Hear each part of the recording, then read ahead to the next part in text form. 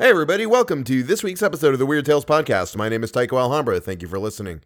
I hope you are enjoying The Phantom of the Opera, this year's October project. It will be progressing all the way through the month. There will not be an episode tonight at midnight. This episode that you're listening to now is the episode that is scheduled for today, so there's no episode at midnight, but we'll pick up at the following midnight and so on from there. So every Monday night, at midnight, there's not going to be an episode.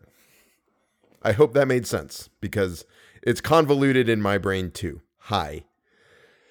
I think that's really about it. I don't really have a whole lot else to say. Thank you all so much for listening. And thank you to Chris Callie, Eric Braun, and Mark Vincent for following me on Patreon. I really appreciate it. Thank you so much. Let's go ahead and get on with tonight's story. The Distressing Tale of Thangobrind the Jeweler by Lord Dunsany. When Thangobrind the Jeweler heard the ominous cough, he turned at once upon that narrow way. A thief was he, of very high repute, being patronized by the lofty and elect, for he stole nothing smaller than the moo-moo's egg, and in all his life stole only 4 kinds of stone: the ruby, the diamond, the emerald, and the sapphire. And as jewelers go, his honesty was great. Now there was a merchant prince who had come to Thangobrind, and had offered his daughter's soul for the diamond that is larger than the human head, and was to be found on the lap of the spider idol Hlo-Hlo in his temple of Mungaling, for he had heard that Thangobrind was a thief to be trusted. Thangobrind oiled his body and slipped out of his shop, and went secretly through byways and got as far as Snarp before anybody knew that he was out on business again, or missed his sword from its place under the counter. Thence he moved only by night, hiding by day and rubbing the edges of his sword, which he called Mouse, because it was swift and nimble. The jeweler had subtle methods of traveling. Nobody saw him cross the plains of Zid. Nobody saw him come to Mursk or Tlun. Oh, but he loved shadows. Once the moon, peeping out unexpectedly from a tempest, had betrayed an ordinary jeweler. Not so did it undo Thangobrind. The watchmen only saw a crouching shape that snarled and laughed. "'Tis but a hyena," they said. Once in the city of Ag, one of the guardians seized him, but Thangobrind was oiled and slipped from his hand. You scarcely heard his bare feet patter away. He knew that the merchant prince awaited his return, his little eyes open all night and glittering with greed. He knew how his daughter lay chained up and screaming night and day. Ah, Thangobrind knew.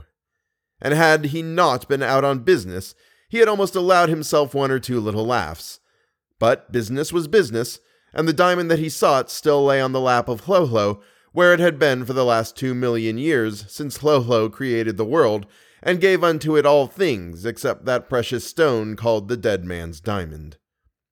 The jewel was often stolen, but it had a knack of coming back again to the lap of Hlo-Hlo. Thangobrind knew this, but he was no common jeweler, and hoped to outwit Hlo-Hlo, perceiving not the trend of ambition and lust, and that they are vanity. How nimbly he threaded his way through the pits of Snood, now like a botanist scrutinizing the ground, now like a dancer leaping from crumbling edges. It was quite dark when he went by the towers of Tor, where archers shoot ivory arrows at strangers, lest any foreigner should alter their laws, which are bad, but not to be altered by mere aliens. At night, they shoot by the sound of the stranger's feet.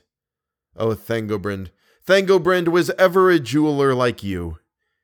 He dragged 2 stones behind him by long cords, and at these the archers shot. Tempting indeed was the snare that they set in Wath, the emeralds loose set in the city's gate. But Thangobrind discerned the golden cord that climbed the wall from each, and the weights that would topple upon him if he touched one, and so he left them, though he left them weeping, and at last came to Theth. There all men worship Hlo-Hlo, though they are willing to believe in other gods, as missionaries attest, but only as creatures of the chase for the hunting of Hlo-Hlo, who wears their halos, so these people say, on golden hooks along his hunting belt. And from Theth he came to the city of Mung and the temple of Mungaling, and entered, and saw the spider idol Hlohlo sitting there with the dead man's diamond glittering on his lap, and looking for all the world like a full moon, but a full moon seen by a lunatic who had slept too long in its rays, for there was in dead man's diamond a certain sinister look and a boding of things to happen that are better not mentioned here. The face of the spider idol was lit by that fatal gem. There was no other light. In spite of his shocking limbs and that demoniac body, his face was serene and apparently unconscious. A little fear came into the mind of Thangobrind the jeweler, a passing tremor, no more. Business was business, and he hoped for the best. Thangobrind offered honey to Hlohlo and prostrated himself before him. Oh, he was cunning. When the priests stole out of the darkness to lap up the honey, they were stretched senseless on the temple floor, for there was a drug in the honey that was offered to Hlohlo. And Thangobrind the jeweler picked dead man's diamond up and put it on his shoulder and trudged away from the shrine. And Hlohlo, the spider idol, said nothing at all, but he laughed softly as the jeweler shut the door. When the priests awoke out of the grip of the drug that was offered with the honey to Hlohlo, they rushed to a little secret room with an outlet on the stars and cast a horoscope of the thief. Something that they saw in the horoscope seemed to satisfy the priests. It was not like Thangobrind to go back by the road by which he had come. No, he went by another road, even though it led to the narrow way, night house, and spider forest. The city of Mung went towering by behind him, balcony above balcony, eclipsing half the stars as he trudged away with his diamond. Though when a soft pittering, as of velvet feet, arose behind him, he refused to acknowledge that it might be what he feared. Yet the instincts of his trade told him that it is not well when any noise whatever follows a diamond by night. And this was one of the largest that had ever come to him in the way of business. When he came to the narrow way that leads to Spider Forest, the dead man's diamond feeling cold and heavy, and the velvety footfall seemingly fearfully close, the jeweler stopped and almost hesitated. He looked behind him. There was nothing there. He listened attentively. There was no sound now. Then he thought of the screams of the merchant prince's daughter, whose soul was the diamond's price, and smiled and went stoutly on. There watched him apathetically over the narrow way that grim and dubious woman whose house is the night.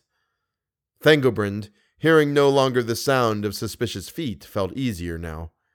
He was all but come to the end of the narrow way, when the woman listlessly uttered that ominous cough.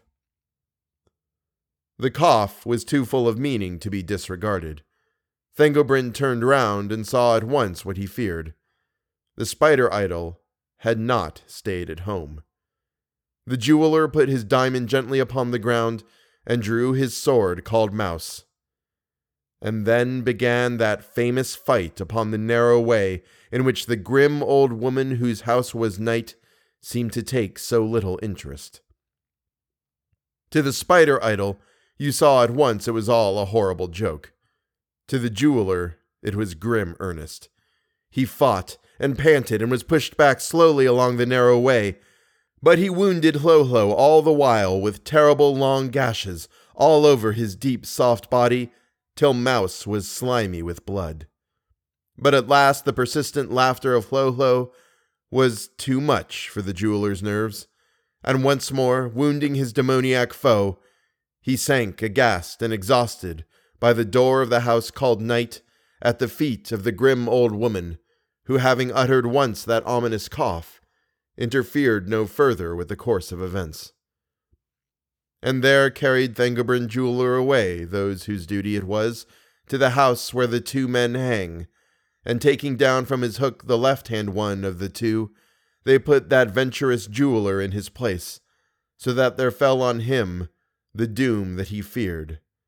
As all men know, though it is so long since, and there abated somewhat the ire of the envious gods.